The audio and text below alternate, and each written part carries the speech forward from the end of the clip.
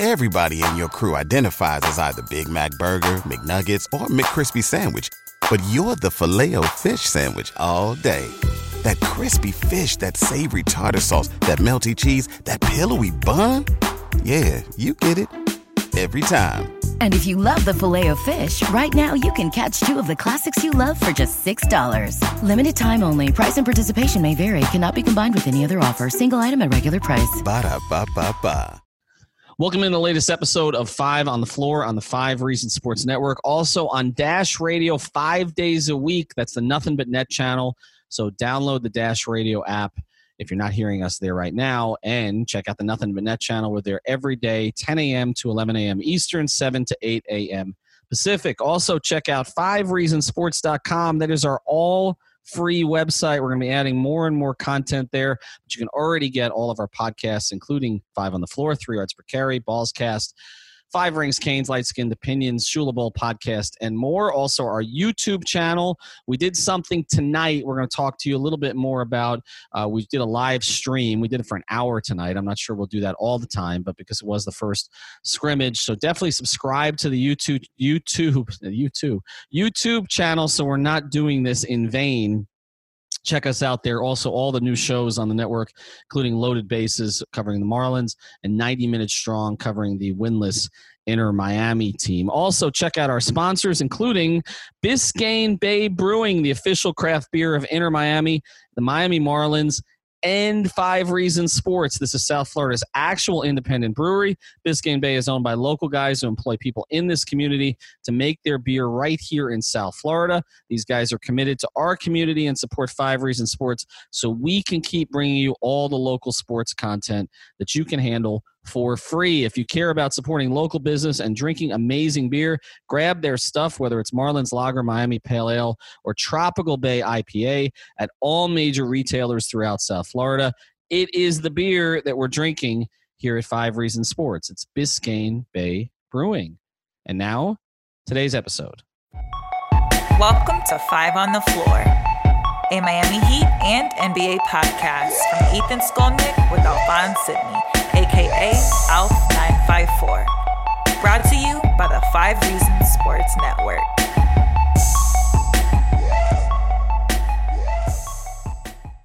All right, Ethan Skolnick back after the first scrimmage for the Miami Heat. They beat the shorthanded Sacramento Kings tonight. Everybody played for the most part. I don't think KZ Akpala got in, and some of the other guys at the back end of the bench. Obviously, no Kendrick Nunn, no Bam Adebayo yet. Tonight's floor plan, I've got Greg Sylvander, I've got Alphonse Sidney, and I've got Alex Toledo for a minute. But, Alex, we are going to free you to go because the Heat are hosting these Zoom calls, these post-game Zoom calls, Eric Spoelstra and a couple of players. So, Alex, hello? Hello? He's already said goodbye. He's already said goodbye? He's already departed. All right. I thought the Zoom call started, man. Alex is a journalist, bro. He has no time for your nonsense. That's a good point. He is a journalist. That's the voice of Alphonse Sidney. He is not a journalist. Also got wait. So am I allowed to cheer now? Because I'm not. You can. I mean, you're allowed to. I mean, they have Heat fans cheering on Zoom in the arena. So we should just be. Wait. Okay, honestly, okay. I'm sorry. Before you introduce the third member of our triumvirate. Did Alex really think the fans in the stands were on a Zoom call? Oh yeah, no, he did. No, he did. I heard that on we were talking about it on the stream. He thought that they were literally Zooming them in live. I don't know from where. I mean, it's no social distancing taking place. No social distancing. No social distancing. The Heat are going to do that, right? They've got them all congregating at a sports grill somewhere. Yeah, just 500 Heat fans in red shirts just standing right next to each other. I know. You bring out the T-shirt cannons. Oh, no, it's great. It's just Mr. Bill was there just handing out T-shirt cannons. Uptown Dale. We had DJ Irie. Who else? Honestly, I need Alex to come on just so I can make fun of him for even thinking that was a thing. Not to okay, so I'm religious. I go to church, so on Sundays, I do Zoom church or digital church, whatever you want to call it, on YouTube. And they do have people behind the pastor from their homes on Zoom calls. but it's like one person in a room. I know. Alex No, this is like 30 people crammed against each other. Alex thought there was 500 people in a room with a professional camera panning back and forth on a Zoom call. Like, he really thought that. No, he did. He did think that. It's That's the shooting background that Goran Dragic was shooting into. Was all these people?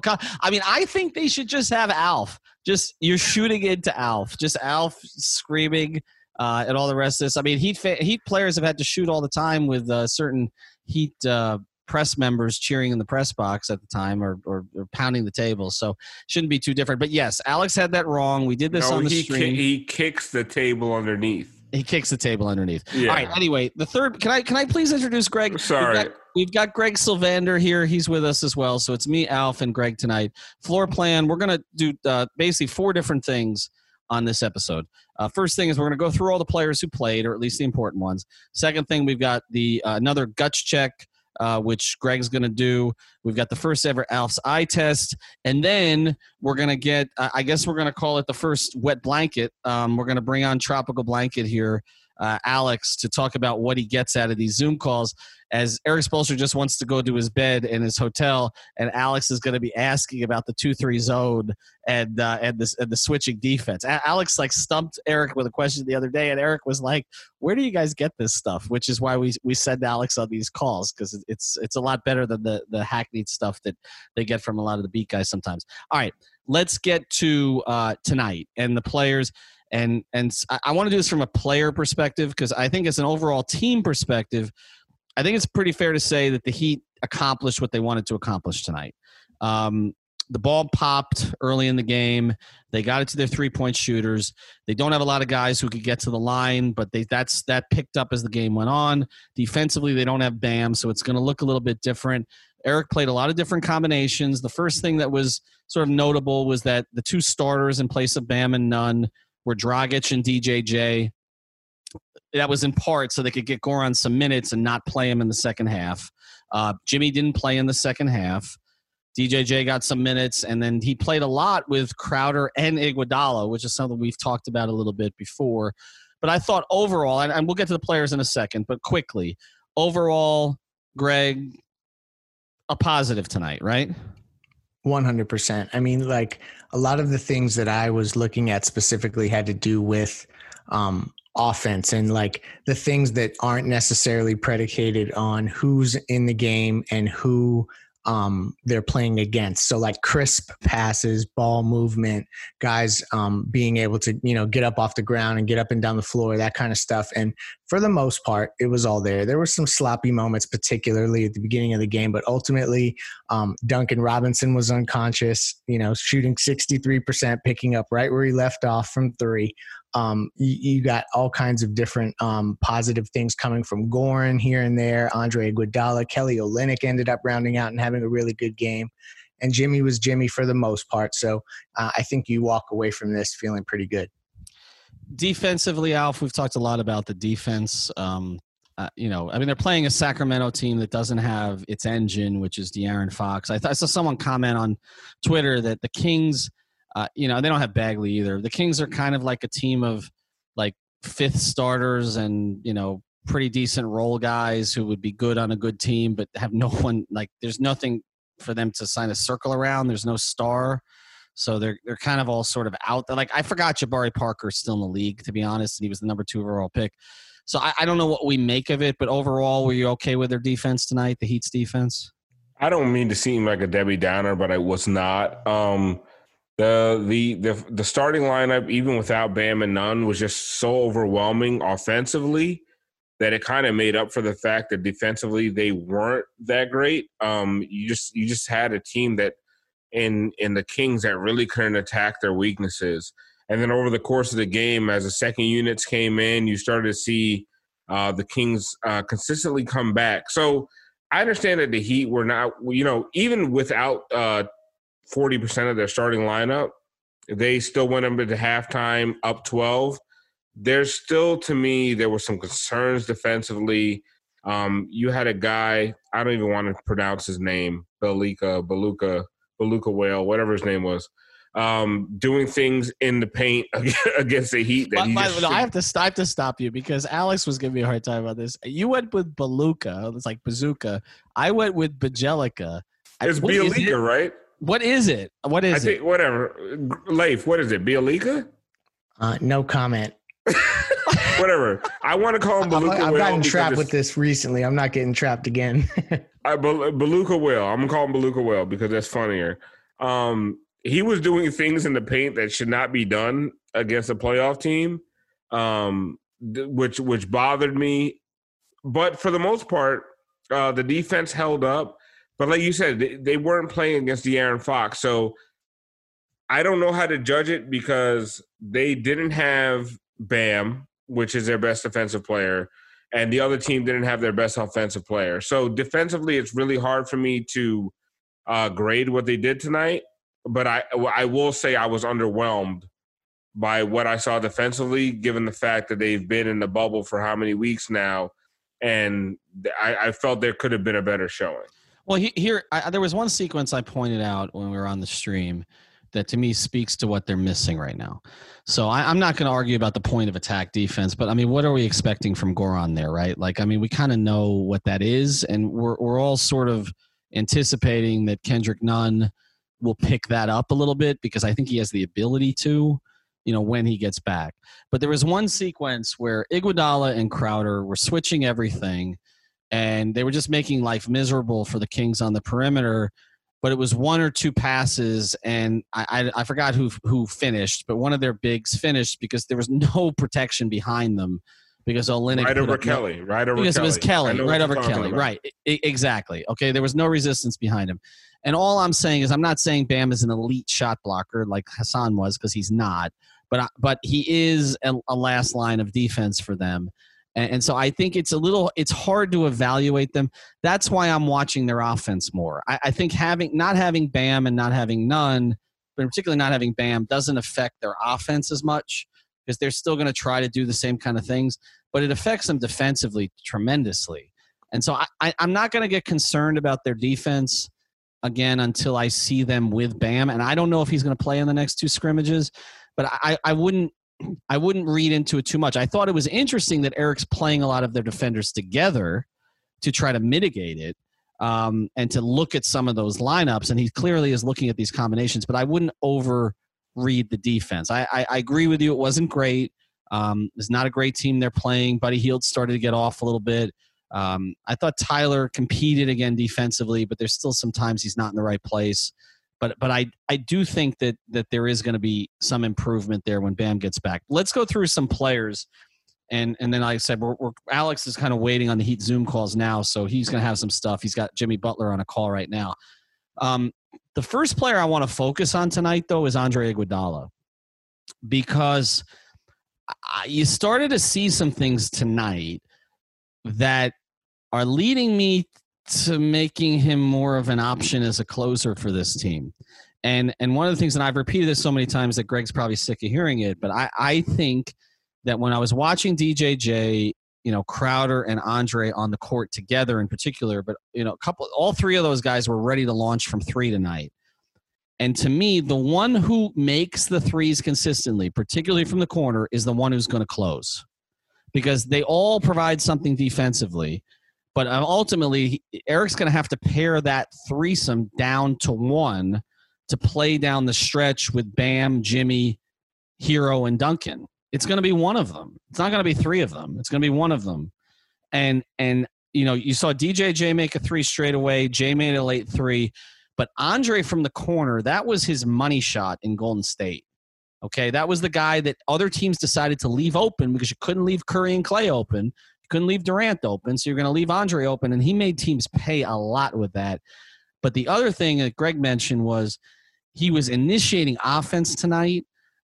His intelligence was starting to come across in terms of it looks like he understands the system now because he's had time to digest it. I mean, Greg, are we seeing a guy who could be much more important for them than he looked in March? I mean, when you heard Spo talk about how Andre looked like maybe not, I'm paraphrasing here, but like a completely different player when they have arrived in Orlando in the bubble, and that, he was one of the bright spots. Initially you don't know how much of that is just getting, your new guys as much confidence as possible. Not that Andre Iguodala, a seasoned vet, needs to be reinforced in that way, but you want to give, these guys their due with the media. But tonight, I mean, to see him come out and they immediately put the ball in his hands. I think the first possession he was in the game, he brought the ball up, and they started to do more and more of that. He, shot 2 of 5 from 3. So I feel like that's trending in the direction that you want from him. And then you saw exactly him. What you want. Exactly. 40%. I mean, so like those things, and the fact that he started to cover more ground on defense, which, I mean, obviously the defense wasn't great. Sacramento shooting 51%, 39% from 3. So none of that stuff looks great. But when you just looked at some of the rotations and him kind of just starting to figure things out, if there was a guy who today separated himself in any capacity from a rotation perspective, I feel like Andre Iguodala did that. And that's a really key point, because I think that there was a little bit of doubt when the season ended how much Andre Iguodala was really going to factor in, because he just looked rusty. And so to see him kind of start to turn that around, I think is a really positive thing, because that really could end up being the key piece of that trade. We're going to let Alex back in here because he just got off the calls. All right, so no Spo. You weren't able to get Spo, but you were able to get a question in for Jimmy and for Goran. We'll get back to the player discussion in a second. A lot of this stuff is going to be a lot more free-flowing than you're used to hearing from us, because we're trying to incorporate a lot. In fact, our guy Brady Hawk is putting a story right now on 5reasonsports.com. Our Wonder Kid is putting something up there. So we're just going to be giving you a lot of content off of these games. Alex, what were the takeaways from the Zoom calls? Well, honestly, I got to see about 6-7 minutes combined of Jimmy and Goran, and they were pretty much just raving about the ball movement and the team shooting. They were both talking about how excited they were and the guys were to be back on the floor.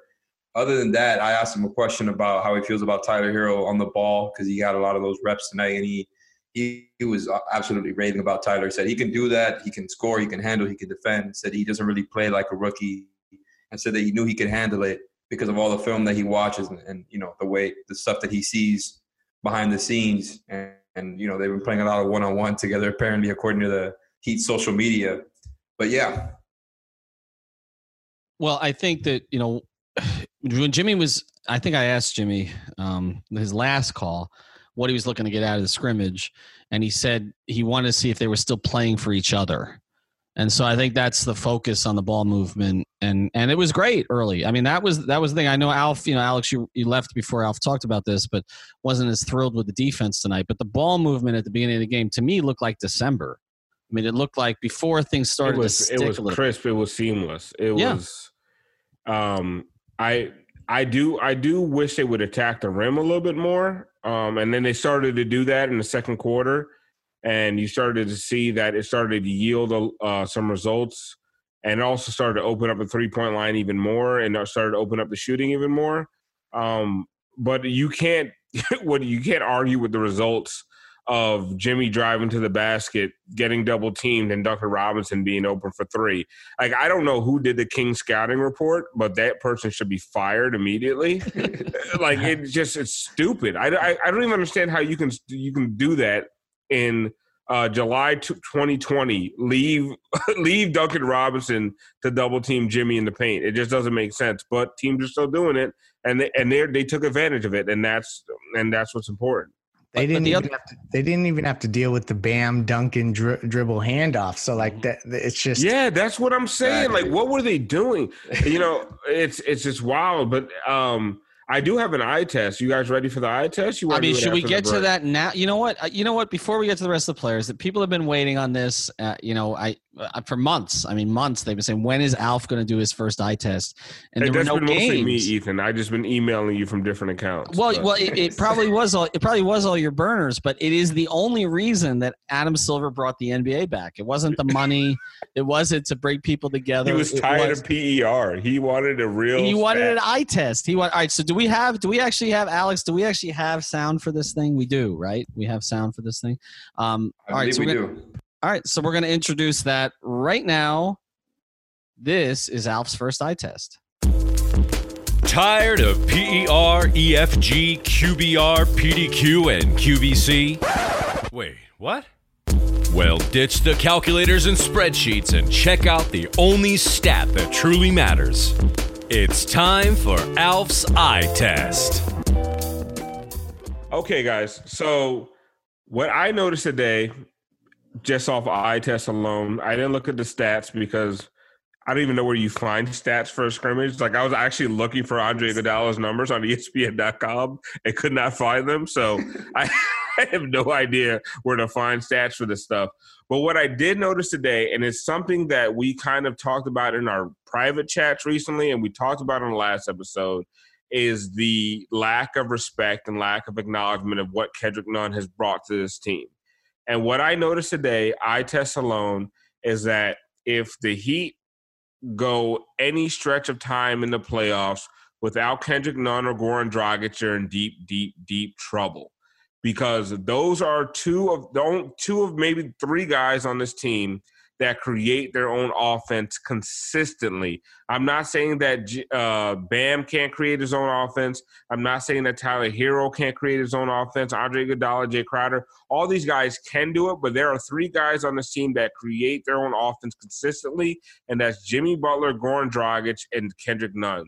And tonight, without Kendrick Nunn, what you saw was a second unit without Goran Dragic that looked really, really inept at times, that in the half court could not get anything going. And that's when they went from a 12-point lead down to a 1-point lead, and then Jimmy Butler would come back in, and it's back to a 10-point lead.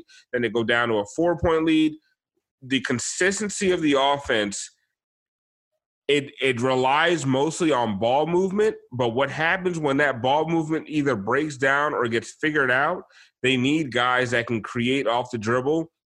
And without Kendrick Nunn as a starter, and as much as I've pounded on Kendrick Nunn all year long about his defense, about his decision-making, tonight was glaringly obvious that without Kendrick Nunn as a starter and Goran Dragic leading that second unit, the Heat might be in trouble offensively without either of those two guys on the court.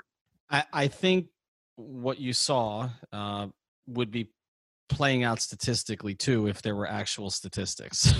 so I don't think this is one that would go counter to the stat heads. They're not going to be good offensively if they don't have either of those guys on the floor. They're just not. They don't have. I mean, Goran is a 1.5. I mean, he's not really a traditional point guard either, but he's the closest thing they have. And I think Nunn, I thought he was a point guard in summer league. I mean, Alex, you were out there with me. Like, he looked like a point guard, right? Playing with Hero. Yeah, definitely. Him and Hero were definitely the two on-ball guards, and he was taking the brunt of the on-ball load there for sure in summer league. But once the season started, maybe it was because Jimmy took the burden here. I mean, he doesn't really play like a point guard either, but again, he's closer than anything else they have in the first unit. Well, and the other thing is that like the difference between even Kendrick Nunn and Goran Dragic is that Kendrick Nunn will drive to the hoop, and if he gets a full head of steam, can dunk on JaVale McGee. Goran Dragic can't do that. And so there's just a limited amount of guys that off the dribble can get to the basket, rise up, and throw one down. And I know that that's like a very simplistic way to look at this, but like that kind of encapsulates the fact, like Tyler Hero doesn't go and do that. So like there's just a certain element of being able to attack the rim the way that Kendrick Nunn does that I think that this team is going to absolutely need. So I think Alf's eye test will have really good points per possession and a great net rating. But Leif, please do not apply that witchcraft to my eye test. But do you remember how Chris Bosh and I think Spo used to call it relief points, where there was just a point in the offense in the half court where you could get it to Chris Bosh at the elbow and he would get you points, right? Whether he took a big off the dribble that couldn't hang with him, or he would just step back with the little lefty jumper and he would get you points. Yeah. Release valve. Yeah. Kendrick Nunn provides that. A lot of times where the first, the second, the third action does not yield results, Kendrick Nunn will just take the ball and he will make something happen with it, even if he misses and you get an offensive rebound or something happens. But what I was seeing a lot that it was 3-point or nothing, especially when Goran went out of the game. So it's not my eye test tonight isn't just about how important Kendrick Nunn is.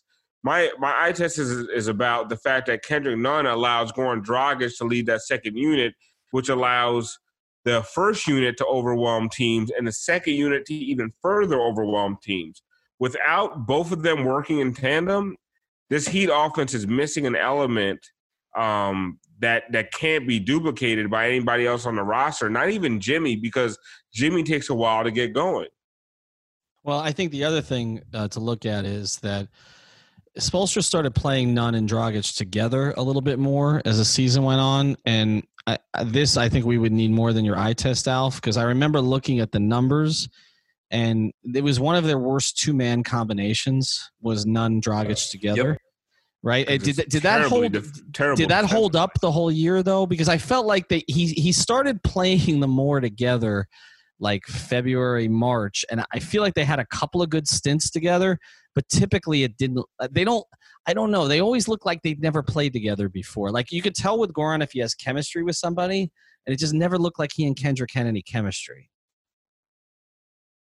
Yeah, I mean, I remember Goran Dragic in the chemistry stuff with Hassan Whiteside because he just didn't throw alley-oops. He was used to bounce passes, so there's definitely that went both ways, Greg, because Hassan and Goran couldn't stand the fact that Hassan could not set a proper screen.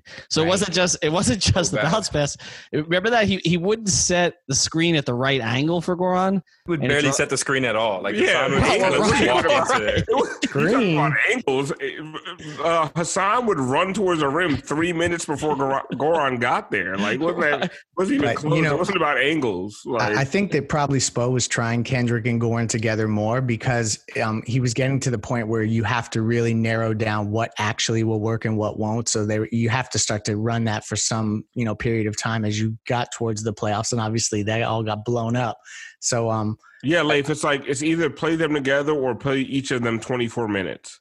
You know what I mean? It was you have to either I think they need one of those guys on the floor at all times. Yeah, so you're splitting those minutes at that spot for sure. Yeah, you want to try to figure out if you could play them together so that you're not just completely splitting the minutes.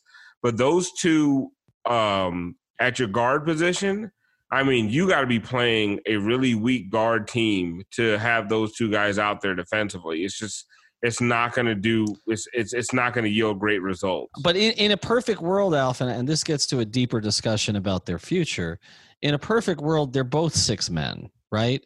Like, yeah. I mean, Goran's correct role now is a 6 man. I mean, he started tonight because there was no Kendrick. I think Kendrick's future in this league it could be an elite 6 man. Okay, I mean, I think that suits him best. He can play both spots, creates instant offense, is not at this stage a plus defender, doesn't have great size, but has enough size that you can put him on a couple of different people. I mean, that to me is, and I think that is, again, when we look at the Heat's future and who they keep and who they don't keep, if you're making a decision to keep Goran Dragic because of everything he's done for the organization and and his professionalism, and you still think you can get a couple more good years out of him and he wants to be here, then really Kendrick Nunn, I mean, that's one of the reasons we've talked about Kendrick Nunn, even though he's been a great surprise, as being maybe a little bit superfluous for them because he's not a true point guard.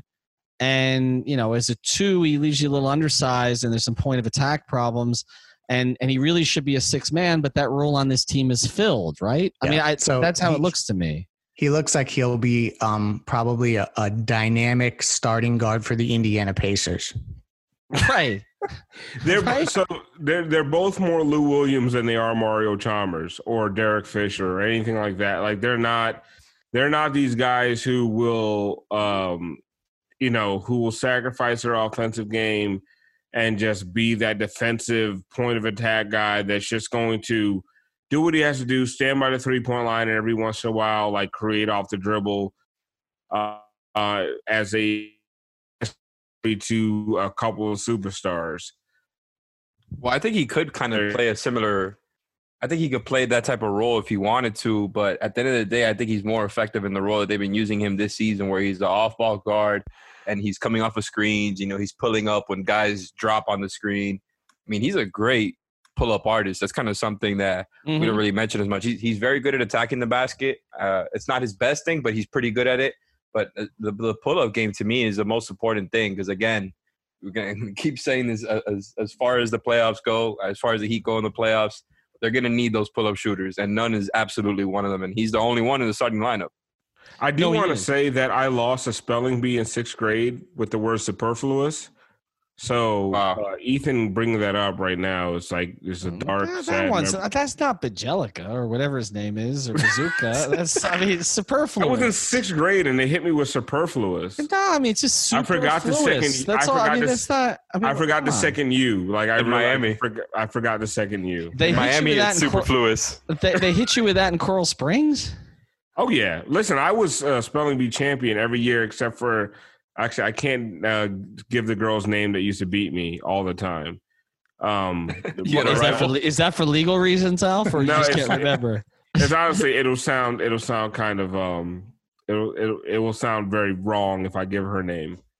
It's not gonna sound 2020 politically correct. So KZ Akpala didn't play. This show is sponsored by BetterHelp. What's the first thing you'd do if you had an extra hour in your day? Go for a run, take a nap, maybe check the stats of the latest Miami Heat game? I've got a better idea. A lot of us spend our lives wishing we had more time. The question is, time for what? If time was unlimited, how would you use it? The best way to squeeze that special thing into your schedule is to know what's important to you and make it a priority. Therapy can help you find what matters to you so you can do more of it. I've benefited from therapy. I went through some life changes, major life events, had some difficulties, wasn't a believer in therapy, but it helped me and it can help you also. So if you're thinking of starting therapy, give BetterHelp a try. It's entirely online, designed to be convenient, flexible, and suited to your schedule. Just fill out a brief questionnaire to get matched with a licensed therapist and switch therapists anytime for no additional charge. So learn to make time for what makes you happy with BetterHelp. Visit BetterHelp.com/Miami Heat today to get 10% off your first month. Again, that's BetterHelp, HELP.com/Miami Heat.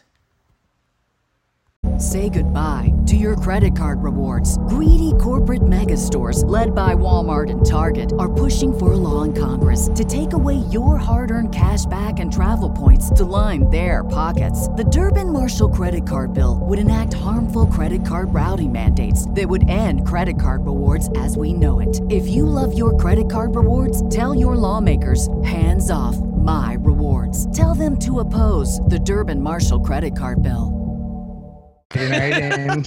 How do you spell Akpala, Alf? This is why we don't do the late night pods. Okay, all right, we're gonna get to you know what? Forget it. We're getting to a sponsor. We're coming back. We're gonna do the rest of the team, and we're gonna get to something a little bit more above board. We're gonna do a guts check also.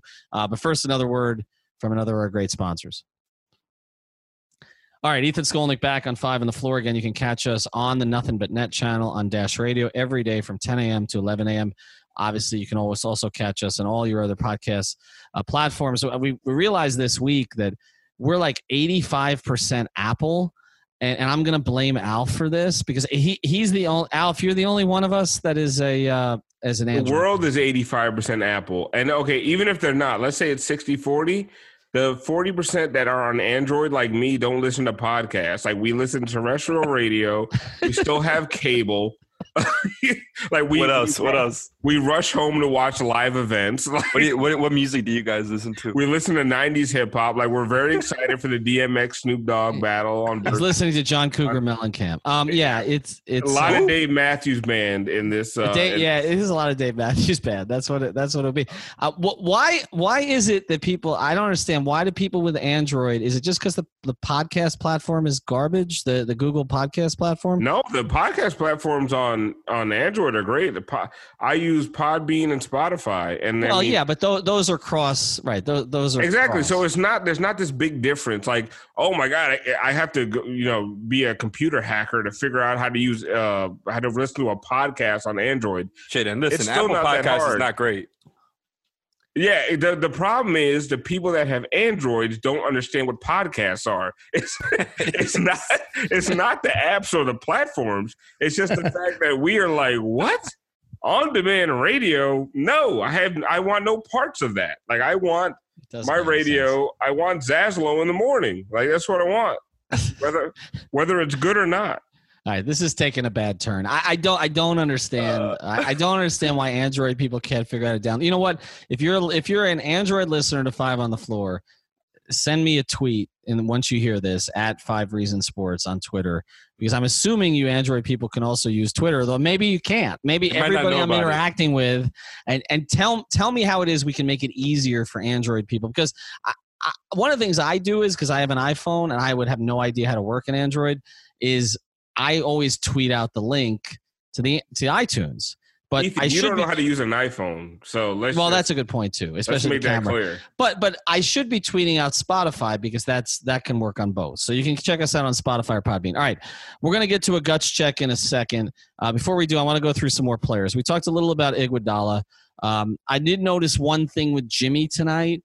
He was gassed. Okay, like 5 minutes in, he had that end-to-end rush, and there were a couple other things. One is he's still making too many passes. There were a couple of times it was questionable. He was kind of one-on-1, one-on-2 on the break, and he decides to pass it out, and it leads to a bad result.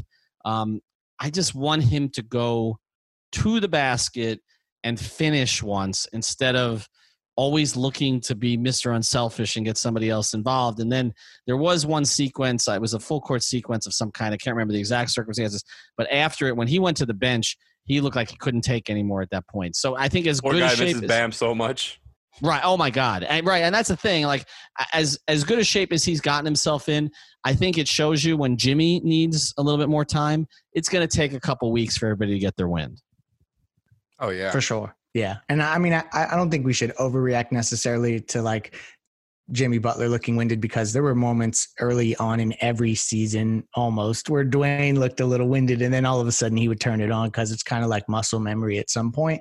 But definitely there were moments where he kind of looked like he wanted to get others involved, but knew he should probably be more aggressive, and just kind of that hesitation and thinking a little bit too much. But ultimately, whereas he started out not necessarily getting to the free throw line, eventually he got there, went 5 for 5. So you see that there's still the remnants of the Jimmy that we're used to seeing, and ultimately he'll get there.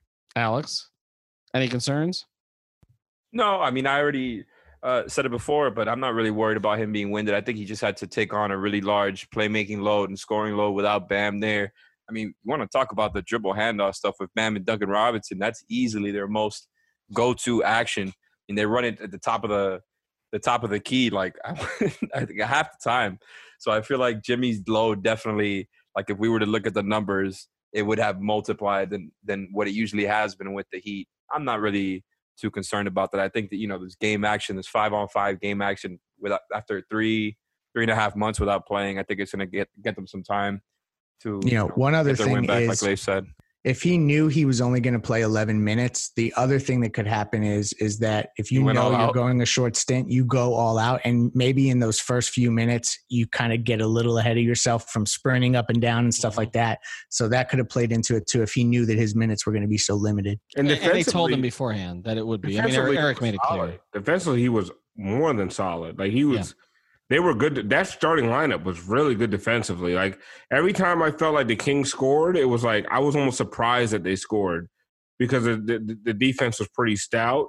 Myers looked good, which is a good sign. But as far as Jimmy's concerned, Jimmy looked good. Like you said, he started getting to the free throw line.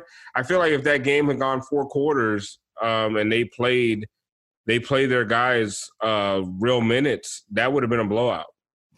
You mentioned so. Myers Leonard. I want to get to Myers next because I don't want to overlook this. I mean, this was a guy who was not playing when the season was suspended, and now he is.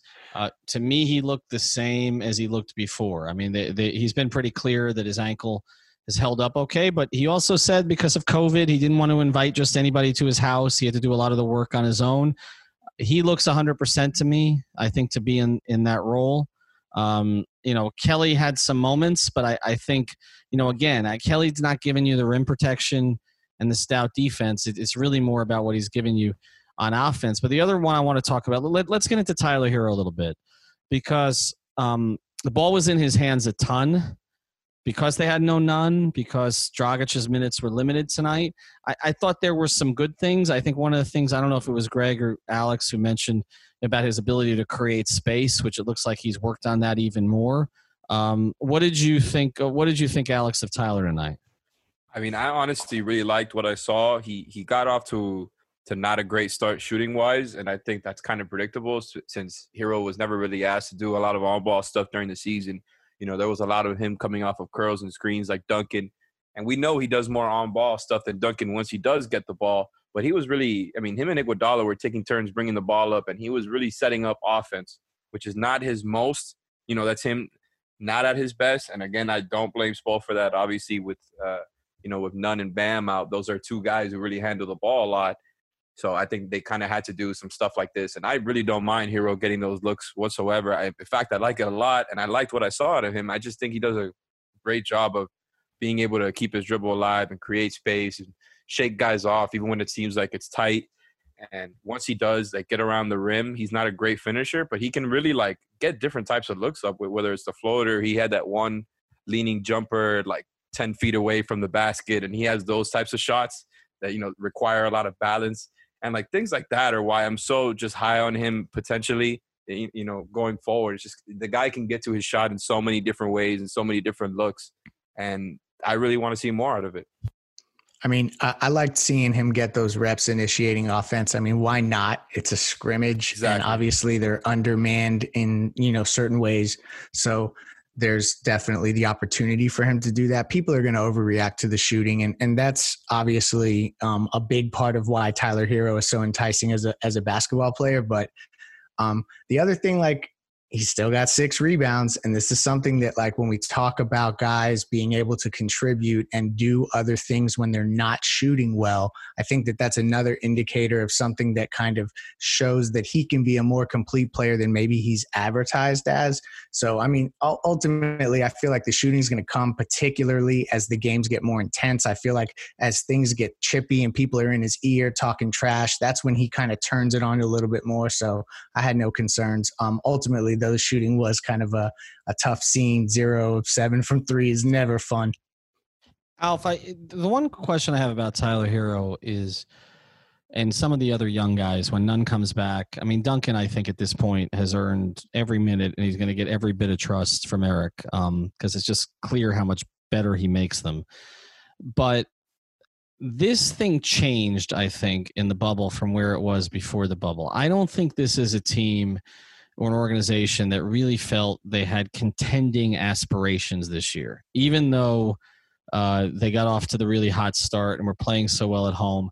As we've talked about, they were a year ahead of schedule. A lot of this was not supposed to come together this quickly. Jimmy is still the piece to get them the next piece. You didn't know how Nunn and Robinson and Hero were going to play DJJ, in these circumstances. But as I said repeatedly, I think the bubble has flattened things now, where now the Heat feel they have certain advantages over other organizations because they are cocky about their coaching staff. Okay, they don't say it, but they are. They are cocky about what their organization represents and their quote-unquote culture. And they also, I think, know some of the things. When I've been talking about Milwaukee coming back to the pack, some of the things are happening, I haven't gotten any pushback from the Heat organization. I think they have a chance now. I think they have a chance. Maybe they don't think they're going to be champions, but they definitely think they can compete in this thing. And as Greg's talked about, they've come here to win. Does that change the equation with somebody like Tyler Hero? Because if he has some 0 for 7 3-point games and they're going for it this year, does he have to be pushed to the side occasionally because No, we can't wait on you? You don't agree with that? That was my question. He first because they're not winning anything significant without him, and not to say that he's he is an important cog in the machine, but it's because of the fact that he makes the second unit dangerous. And I think what you saw a lot out of Tyler tonight is that he's not as comfortable when there's no Goran and there's no Jimmy out there with him. When you have those guys out there with Tyler, I feel like he gets more comfortable. He gets to do what he does best. But you're asking him to run the second unit off of how many months of rust? And we're not talking about the 5 months of rust everybody else has. We're talking about more than that because he was injured even before the suspension of the season. So you're saying a guy that's 7-8 months that has not been playing NBA basketball coming out of college. He's 19 years old, 20 years old, whatever he is. He's been doing a lot in his extracurricular time, and he just doesn't have. You're asking him to run an offense, and Leif is right. It's a time to put his feet to the fire and throw him out there during exhibitions and scrimmages, and that's fine. But for us to think that he's going to look 100%. I think we're kind of fooling ourselves. And he did a lot of good things, but he looked rusty, and he's going to look rusty. But for the Heat to be contenders, you need a second unit where Tyler Hero is firing on all cylinders. Because a second unit of Goran Dragic, Tyler Hero, Andre Iguodala, Jay Crowder, Derek Jones Jr., all these Kelly Olynyk playing at a high level is what makes you a championship contender. These guys not playing at the highest level, and you're trying to hide any one of these guys or limiting these guys' minutes because they're rusty, you're not a championship team.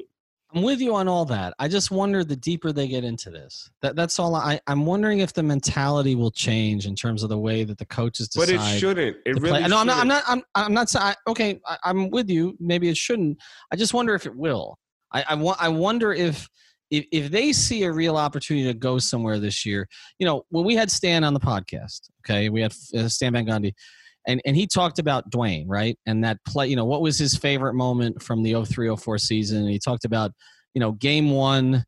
I remember I'm staring at the picture of it. It's in my apartment. Okay, game one, against the Hornets, and the drive to the basket, putting the ball in his hands. And Stan talked about how that came across in another game that I forgot that I'd attended, which was Dwayne's first summer league game against LeBron in Orlando, where they put the ball in his hands at the end of that game, and where that originated. But it came down to Stan at that point on a team that wasn't supposed to go anywhere before the year, right? Sort of like this one, okay, although that team had less expectations.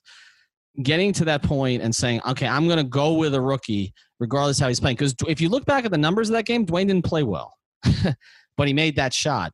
And I'm just curious now what Spoelstra's mentality is going to be with some of these young guys. If the Heat think they have a real window this year to do something significant, and one of those guys goes through any prolonged struggle. I mean, Greg, do you see any situation where they say, okay, we're going to push you to the side a little bit, play the vets, you'll get more time next year? Absolutely. I think that is when the playoffs come and you're in a series, if you see that all of a sudden Tyler Hero is not shooting well, and I'm using just him as an example because I don't really think it's going to go this way, to be honest. But let's say he's not shooting well and he's having a couple turnovers, defensive lapses, and you are seeing that he's being picked on the other end by the other team, that they're going after him. You're going to have to make tough decisions. And it's not an indictment on his career or what his trajectory is as a player, but all of these rookies at some point. I mean, Dwayne is an exception, and I think that all scenarios cannot be compared to Dwayne Wade in any, in any way. But like, I remember Michael Beasley, and I don't want to go to this direction as well, but Michael Beasley got benched in that series against Boston because he couldn't be trusted at the end, and he was the number 2 pick. So I feel like at some point you have to make those tough decisions, and I just don't think it's going to come to that, but I totally think it's on the table. I don't see how it could not. I mean, Alex, do you see a scenario where, I keep saying Hero's going to be in the closing 5, like because he was getting the most fourth quarter minutes. I think so. But right, but can you see a scenario where it's not and it's Goran in those situations? No doubt. I definitely don't think it's going to be like, I'm not expecting Hero to be the closer in every game. I mean, I if Spo eventually goes that direction, I would not be mad at it at all. I'm totally about Hero getting those reps, and we've seen him be their most clutch shot maker in that time. But at the same time, I would not be surprised at all. Spo loves Goran. We saw Spo this season before the shutdown leave Goran in for 9-10 straight minutes, including as a closer. And I'm expecting it to be a rotating cast of closing lineups. And I really think that's how it should be. Like, they have all this depth, and they have a lot of guys who are kind of similar level players and all have different skills. And I think Spo is really about utilizing guys and just making lineups depending on what he needs in that moment, or, you know, who's hot that game, who's feeling it. So I would not be surprised at all by Goran taking some of those minutes if Duncan's off or if Hero's off. You know, let's look at some of the other guys. Duncan is not going to be off. Duncan's not going to be off. Goran Dragic said he's the best shooter on the planet tonight. I was about to say that. Yeah. No, he's not going to be off. I mean, we're just assuming at this point that Duncan's going to make 5-6 threes a game. I mean, we've got somebody put this question up tonight. Actually, I think it was our Adam Bore, who runs our Clutch NBA at 5R account. Where would it's a little unfair because Duncan's so old. Okay. So I don't know if we should have done it from last year because he's 26. So it's hard to think of him as a rookie. But where would he have gotten drafted last year if he was available in the draft? I think first round, because like you look at a guy like Cam Johnson from Phoenix who got drafted at 11. He was supposed to go in the 20s, and they just picked him just because he was an elite shooter.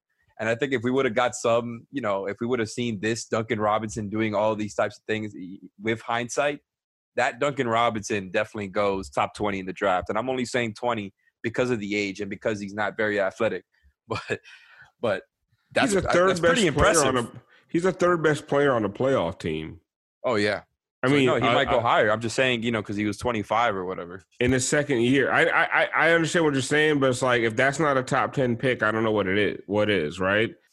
Like, he's a third best player on the top half, on a contender in the East. He's a starter. I mean, if he's a top 5 shooter in the NBA, and at this point it's hard to argue otherwise, right? I mean, but even let's just be conservative. If he's a top 5 shooter in the NBA, you spend a top 10 pick on that, right? Like, I mean, right in the modern league, like, oh yeah, I mean. Because it's not just what he's doing with the 3 points; it's how he's opening up the offense. Oh yeah, the gravity is undeniable. I mean, like, there's a lot of. He's also talking a lot. Sorry, Leif. Oh no, it's all good. I just was gonna. I'm looking at the list of players, and Alex brought up Cam Johnson, but I mean, there's good players: Cam Reddish, Kobe White, Jackson Hayes. Like, do you think that he would necessarily go in front of them if there was a do-over? I don't know that he has more potential than those guys, but there's a case to be made for sure. Top 12. He hit that contested 3, and you could just see him. I think that's one of the underrated things about Duncan Robinson. Everyone thinks he's just this unassuming guy, and I've talked about it before. I've talked to this guy in the locker room, and you could tell this is a guy who came up in AAU, and he just has a swagger about him that people just do not recognize. Like, he hit that 3, and I forget whose face it was. Like, it was a contested 3. Completely just shot it right in his face, and you could see his mouth moving. He was talking shit the whole time. Like, I think people underestimate, like, just the fact that he seems quiet and seems like demure and like he's not a boisterous guy. That guy is a 100% killer on the court. Well, he has the same mentality as Tyler. He just doesn't show it, right? It just comes out.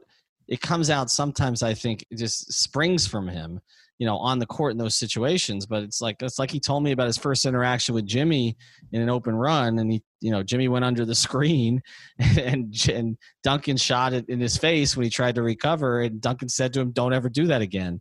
I mean, it's even this very understated comment he made. It's a question this week about whether he would get his shooting touch back or how long it was taking, and he said, shooters don't forget how to shoot, and then he added, well, we have to do it in the context of the offense. But yeah, there's a cockiness there. It doesn't come across off the court so much, but I think on the court it does.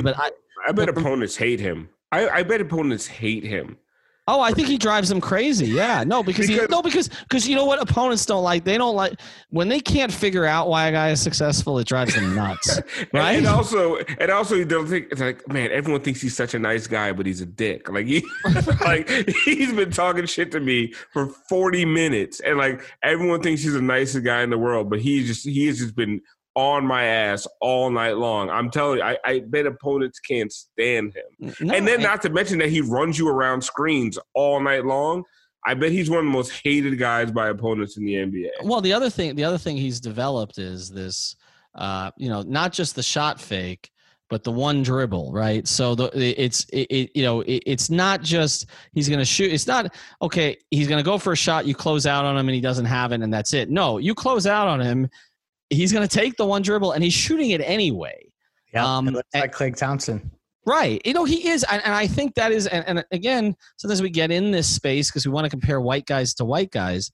But the reality is Duncan Robinson resembles Klay Thompson more than he resembles – from a playing standpoint, in my opinion, more than any other player in the league, right? I mean, isn't that the comp right now? I mean, that's like the apex comp. I think, like, obviously, I'm the Heat homer of Heat homers, but I feel like that's a lofty one. I've always kind of thought Tyler Hero, from an offensive standpoint, had some of that stuff, but I guess he's more Devin Booker. So, I mean, I think that you're heading in the right direction. It's just the defensive stuff that Klay does. No. I'm not comparing the defense. I'm talking about Duncan as an offensive player. I mean, Duncan as an offensive player is Klay Thompson. All right, before we get to Guts Check and close this thing out, was there any other player that – I'll start with you, Alex. Any other player that jumped out to you tonight in any way? I don't know if you guys already talked about him. I have a feeling you did while I was gone, but Andre Iguodala for sure, because we were talking about him in the chat. And I was really impressed by him. I wasn't really overreacting too much to him kind of looking a little bit shaky after the trade, because I just think he is such a perfect fit for everything this team does and on both sides of the floor. Again, the thing was always about Justice Winslow versus Andre Iguodala and Solomon Hill and Jay Crowder. But Andre Iguodala by himself in this game honestly really proved what he could do in the playoffs. And again, this was against the Sacramento Kings without De'Aaron Fox. First game back. It's a scrimmage game with no stakes. So let's not put too much on it. But at the same time, Iguodala showed what he could do. He could go out there. He's going to play defense for you. He's going to do some stuff for you on offense as far as, kind of setting screens and doing dribble handoff stuff. He's very intuitive with passing to cutters, with being a cutter himself. And on defense, he's all over the place. Him in the zone with another rangy wing, whether it's a Jimmy or a Crowder or a DJJ. I really like that look, whether he's at the top or the edges of the zone. I think he's going to figure it out. I just think he's a really smart player on both ends. And even if he doesn't have that same athleticism and can't really dominate the ball anymore, he can do a little bit of everything. And I trust him. I think Spoelstra trusts him, and I think that's what we're going to see here. And that's another of the reasons why I say that as they move forward, I think there may be a little bit more of a lean on the vets. All right, Greg, why don't you finish this out with Wait, what about my surprise player before I go? Wait a second. I thought you were gone. You just texted us and said you had to go. I know, but you said give us a surprise player. Oh, God, give me a surprise player and then get the hell out of here. Solomon Hill, because he actually played. All right, there you go. Thank you very much. Thanks for your contribution. Nice looking jumper, huh? Appreciate it. He did swish a jumper. He did swish a three. That form is pretty pretty. I'm not going to lie. No, it's better than some other guys on the team. All right, Alf, get out of here. It's time for a Guts Check. I think everybody needs to get a grip. You got to stay together if you got the guts, and you don't find the first door and run out of it. There are no obstacles. There's no obstacles. All there are accusations and opinions. We have done this since 1995. We'll find out what we're made of here if you got the guts. This is Guts Check with Greg Sylvander. Okay, so today was the first day NBA basketball was back, and the Denver Nuggets played. And a center by the name of Bol Bol, who was initially drafted by the Miami Heat, had quite the game. 16 points, 10 rebounds, 6 blocks, I think is what it came down to. And he looked really good. And what happened was the subsequent reaction from Heat fans across social media was, I can't believe the Miami Heat missed out on Bol Bol. I can't believe that they traded away that pick. What an awful decision. It's been one scrimmage, mind you.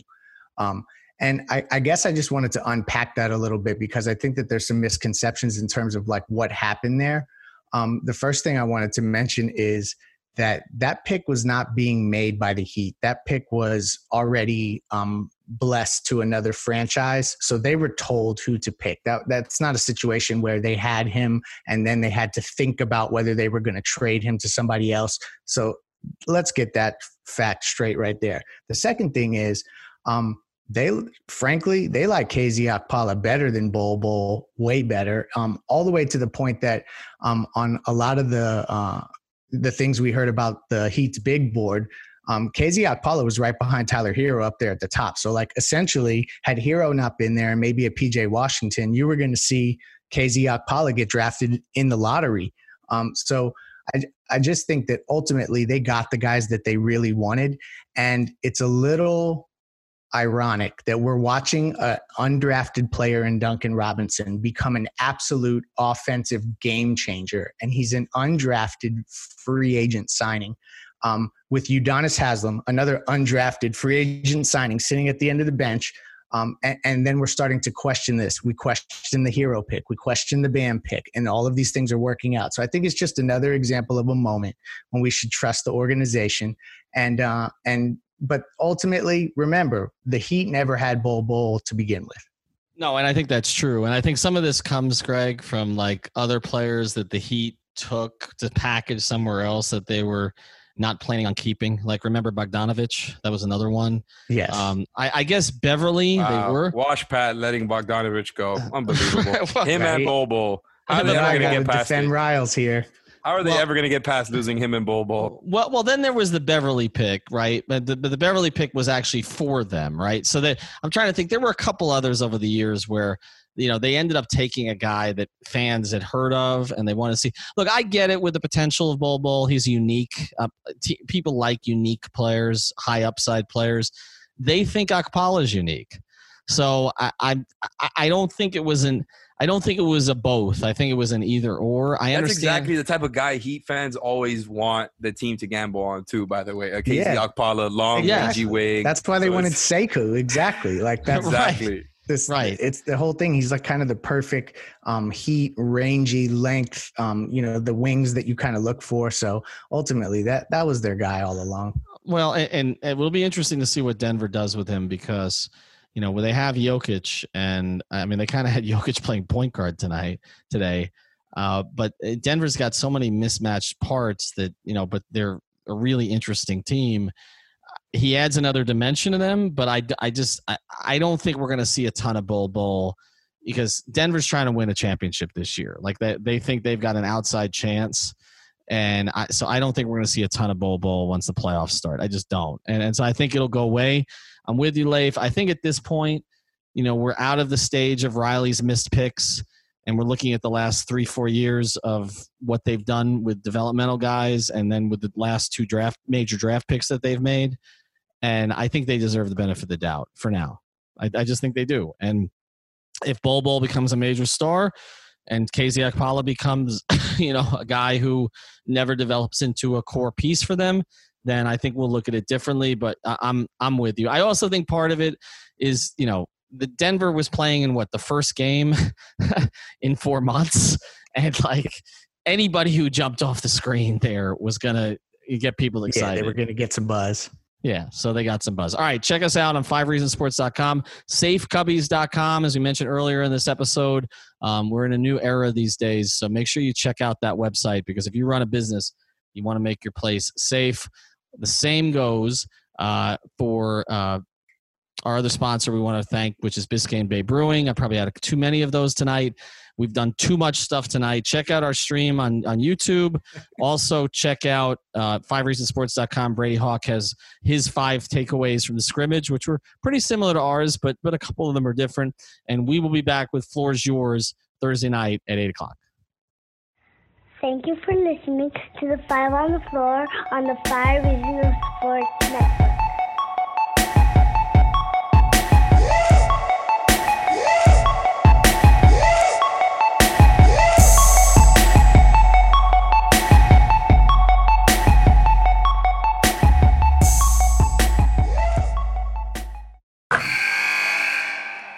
You sent the game-winning email at the buzzer, avoiding a 4:55 meeting on everyone's calendar. How did you do it? I got a huge assist from Grammarly, an AI writing partner that helped me make my point. And it works everywhere I write. Summarizing a doc only took one click. When everyone uses Grammarly, everything just makes sense. Go to Grammarly.com/podcast to download it for free. That's Grammarly.com/podcast. Easier said, done. Everybody in your crew identifies as either Big Mac Burger, McNuggets, or McCrispy Sandwich. But you're the Filet-O-Fish Sandwich all day. That crispy fish, that savory tartar sauce, that melty cheese, that pillowy bun. Yeah, you get it. Every time. And if you love the Filet-O-Fish, right now you can catch two of the classics you love for just $6. Limited time only. Price and participation may vary. Cannot be combined with any other offer. Single item at regular price. Ba-da-ba-ba-ba.